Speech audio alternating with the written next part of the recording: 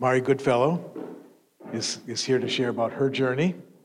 And can I pray for you before you start? You'd like that? Mm-hmm.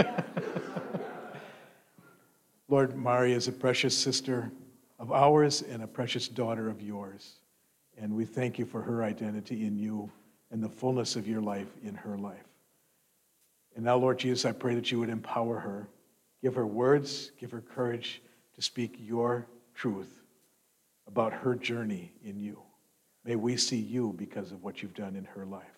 So we turn her loose by the power of your Spirit to share your word with us. In your name we pray.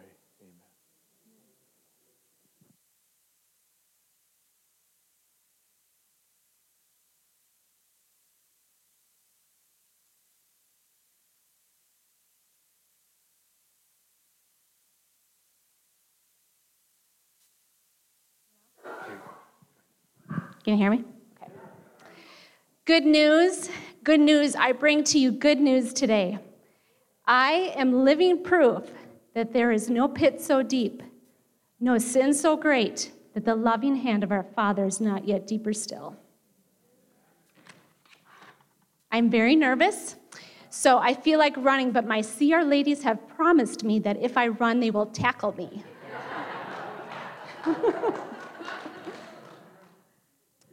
Just pray with me one moment.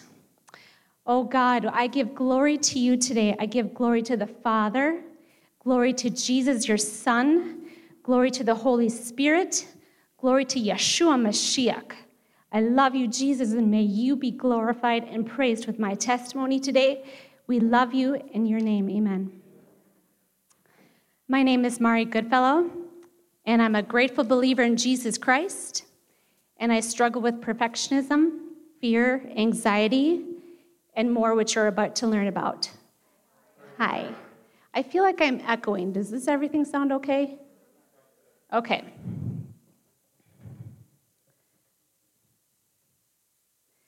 God has told me it is time to come out of hiding.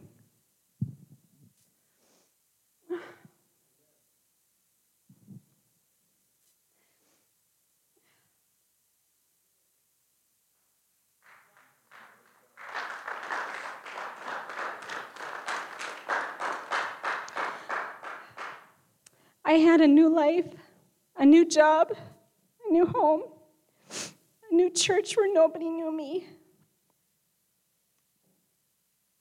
Nobody knew my name. Nobody knew my past. Nobody knew my story. It was perfect. I could start a new life, and it would be perfect. Well, I was wrong. God recently said to me, I did not bring you through this to keep it a secret. You're going to come out of hiding and share with the world so that everybody knows that I died for their sins and I am a restorer of joy, hope, peace, and love.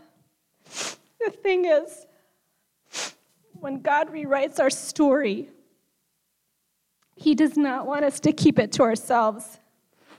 I was planning on never telling anyone, but He desires to have His glory known, to show that He can take anyone and remake them if they're completely surrendered to Him. Thank you, Jesus. When I was a child, my father was a sold-out Christian for Jesus, and my mother was a partying alcoholic. When I was 7 years old, I noticed that my mom had drastically changed and stopped drinking. One evening, as she was tucking me into bed, I asked her why she was so different. She told me she had asked Jesus into her heart, and He changed her. I said to her, I want what you have. That night, I knelt beside my bed and gave my heart to Jesus. My whole world changed forever. I grew up wanting to be like Jesus. I was the rare child and teenager that read my Bible and prayed daily. In high school, my best friend and I led a Bible study. I was known as Miss Goody Two-Shoes, and most people did not want to be around me because I did not go to parties, drink alcohol, and do the things that most teenagers do. Plus, my dad kept a really tight rein on me, so I knew very little about the world by the time I graduated from high school and was extremely sheltered. When I was 15 years old, I remember watching the news with my parents and seeing the battle going on in Saudi Arabia Desert Storm. It was dark. There were green lights that lit up the soldiers in the sky through night vision, smoke, gunfire, and orange flares bursting in the air, and it terrified me. I said, "Thank you, Lord, for making me a girl. I will never join the military." As I was about to graduate from high school, we had a knock on the door, and it was a female Army recruiter. To this day, I don't know why I let her in the door. I had been praying for some time, asking God what He would like me to do after I graduated from high school. Well, it was not what I was expecting or wanted to hear. That night, I prayed again and felt led to join the Army Reserves. This sheltered, shy little girl was in for a rude awakening. I was out of my family and church shelter and discovered that the world was a lot crazier than I knew. I was very shy and just tried to blend in and not get noticed, but that never worked. God used the military to pull me out of my shell and forced me into another thing I refused to do, leadership. I became the detachment sergeant of the unit after being in for 9 years. At the age of 21, I got married. I had been so sheltered that I had no experience in relationships. I did not know what a good relationship looked like because my parents did not have a good marriage, and theirs ended in divorce when I was 23. People told me this was the man I was supposed to marry, and even though something felt off, a warning, a check in my spirit, I went through with it anyways. After a few years, we tried to have a baby and could not. For the next 13 years, we tried every procedure you could think of, and nothing worked. I was completely heartbroken. I would often cry myself to sleep. When I would see a pregnant lady walking toward me, I would have to turn and walk around the other way. If KTIS mentioned kids and family, I would have to change the station. When my friends became pregnant, I had to pretend to be happy and hide my anguish. I prayed and asked God for a miracle, but I stopped believing He would answer my prayer. My heart still loved Jesus and desired to pray and serve Him, but my husband's greatest desire was for work and expressing anger towards the world. I felt very alone and isolated. I didn't have any godly friends I could talk to, and I just shoved down the pain inside. I did not deal with it. I really didn't know how. The way I grew up, you didn't talk about your problems. If you did, people would just gossip and use it against you. I was often criticized by my husband and almost never encouraged. My parents' divorce sent them off in their own deep end, and they did not have much to do with me due to their own shame and guilt. I was very much alone. After being in the Army for 9 years, I was forced into the leadership role of detachment sergeant. I took orders from the commander and enforced it with all the troops. I was in charge of mostly men. I soon discovered men oftentimes do not like taking orders from women, so I had to develop a backbone rather quickly. Soon after my promotion, a FedEx truck showed up at my house with orders deploying me to Iraq during the heat of the battle, a few years after 9/11. I was terrified and began having panic attacks before I left. Our 2 months of training showed us many videos of troops being blown up, and it left me fear-stricken. One of our classes at Fort McCoy was about staying out of trouble. Many troops get into trouble when they are deployed overseas. I remember thinking to myself, it is so easy to stay out of trouble, just don't do it. In that very moment, the Holy Spirit spoke to me and said, "Oh, really, Mari? You really think it's that easy? Okay, let's see how you do." All of a sudden, I felt this sensation like a shield of protection that had been around me my entire life, lifting off of me. It was gone, and I thought, uh-oh. When I went into Iraq, I ended up in a very dangerous location. I lived in fear. The things I had witnessed on TV as a teenager was happening to me for real. I had many close calls that should have taken my life, but God spared me instead. Instead of drawing closer to God in my loneliness and fear, I started becoming more like the people around me and more like the world. Fear consumed me, and my faith seemed non-existent at times. I did not turn my back on God, but my faith was so weak and temptation was all around me. For my own comfort, I found myself giving in to the same temptations that everyone else was.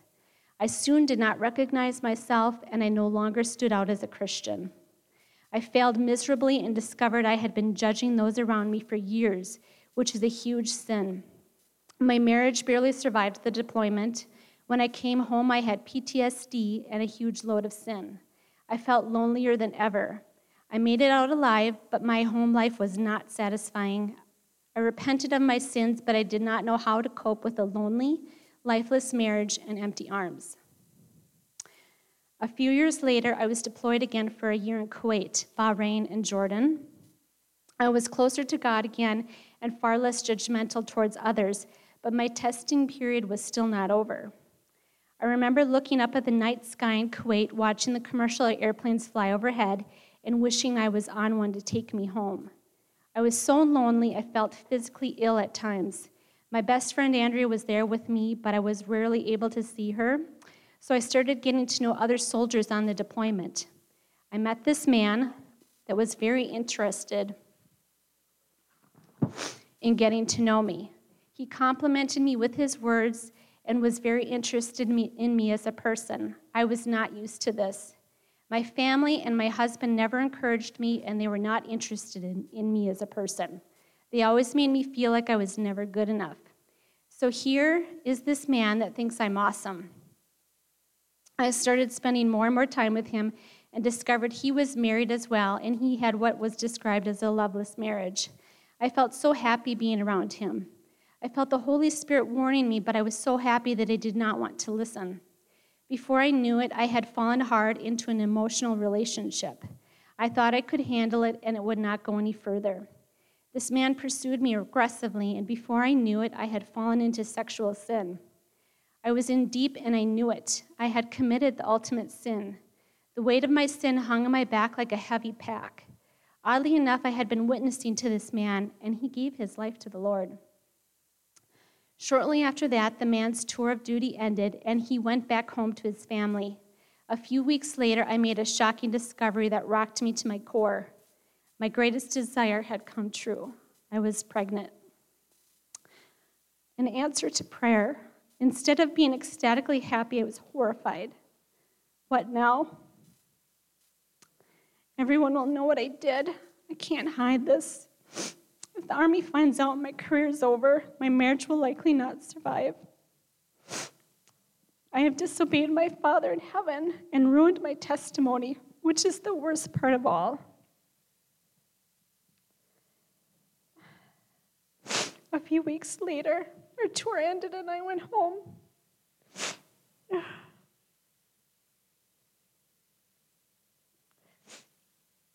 Time to face the music. I lived in fear of telling my husband. It took 1 month for me to get up the courage to tell him. As you can imagine, it did not go well. The pain I had caused brought such anguish to my heart. I repented to God and to my husband and family, but the damage was done. My husband eventually said he may be willing to work on things, but I did not know what to do. I loved the man from Kuwait, and he loved me. I was so confused. I did not feel loved by my husband, just contempt, unforgiveness, and judgment. He began telling the whole world what I had done and started seeing other women. He then told my Army commander what I had done, but my commander kept it a secret so he would not lose his rank or position. Shortly thereafter, my husband's sister started blackmailing me. I lost my civilian job because they closed down. I ended up on partial bed rest because I started going into preterm labor. My husband finally decided on divorce, and my life was spinning out of control. My life appeared to be over. I repented and asked God to help me. I was in a pit, at the bottom of a pit, fallen hard, and I couldn't get back up. Satan used that as to his advantage and began to lie to me. He told me that my sin was so great I could never be used of God again. My testimony was ruined and unrecoverable. I was such a horrible, worthless person that I did not even deserve to breathe the same air as everyone else. I did not deserve to live.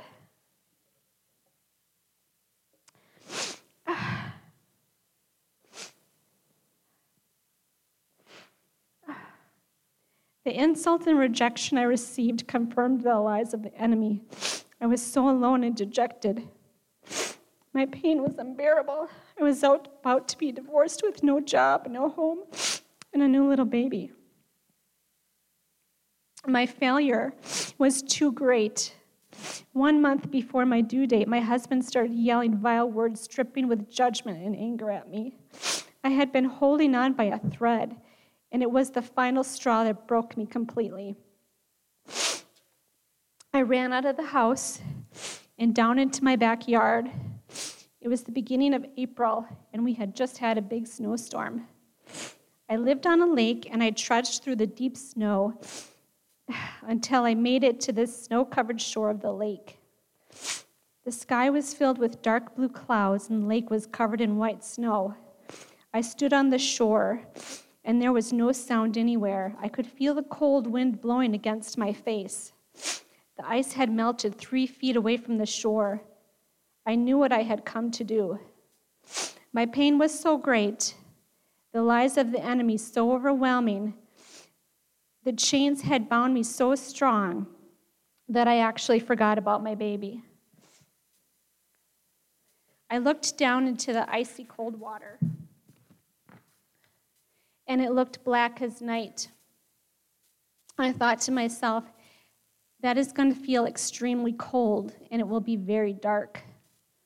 I was standing there, willing myself to dive into the icy cold black water, when I heard the most beautiful sound, my mom frantically calling my name.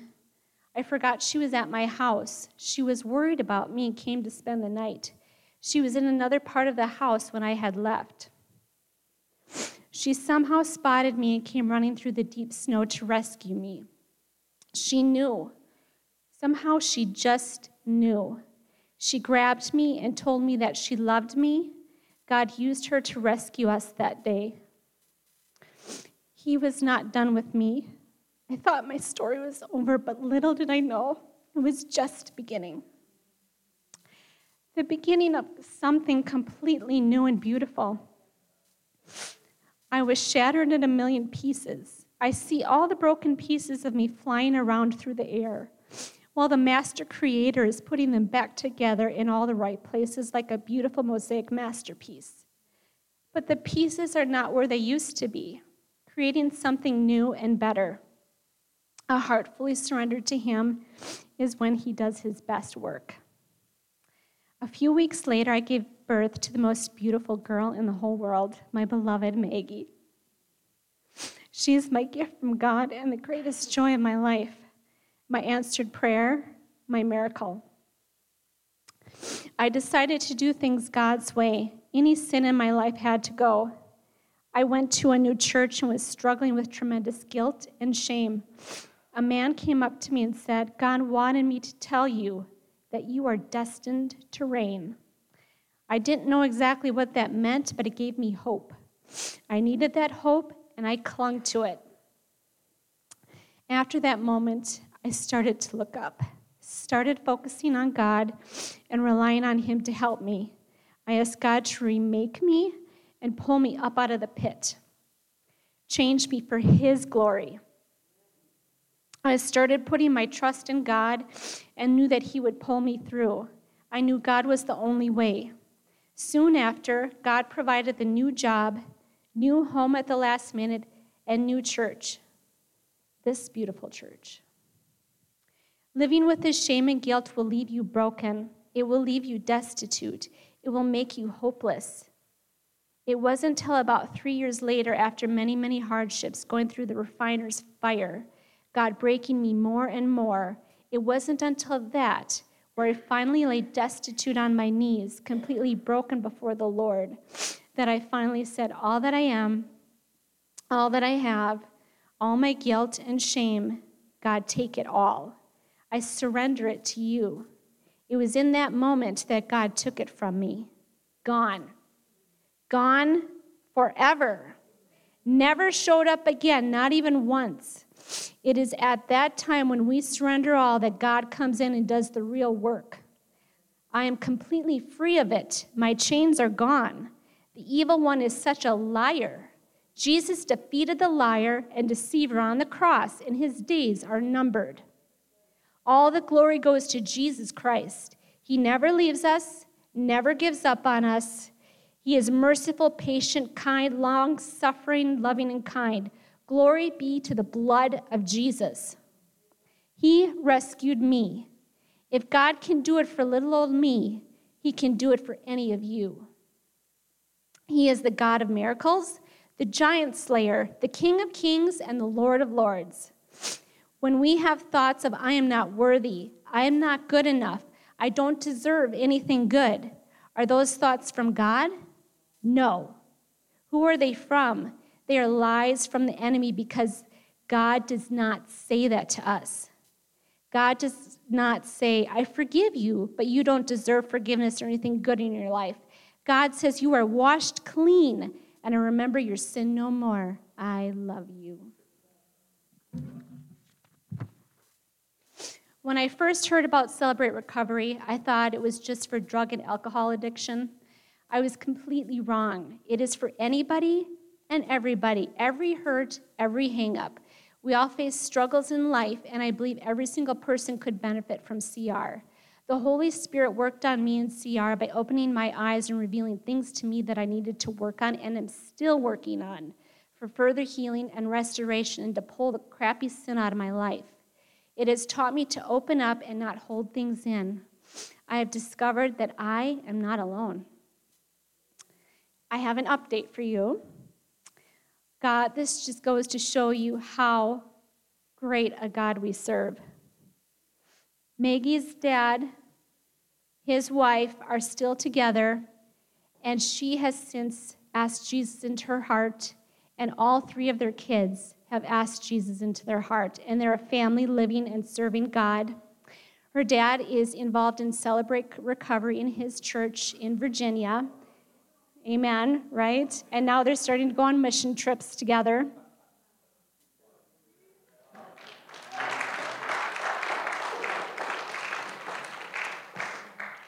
And my ex-spouse is like a second dad to Maggie. He adores her and loves her as if she is his own.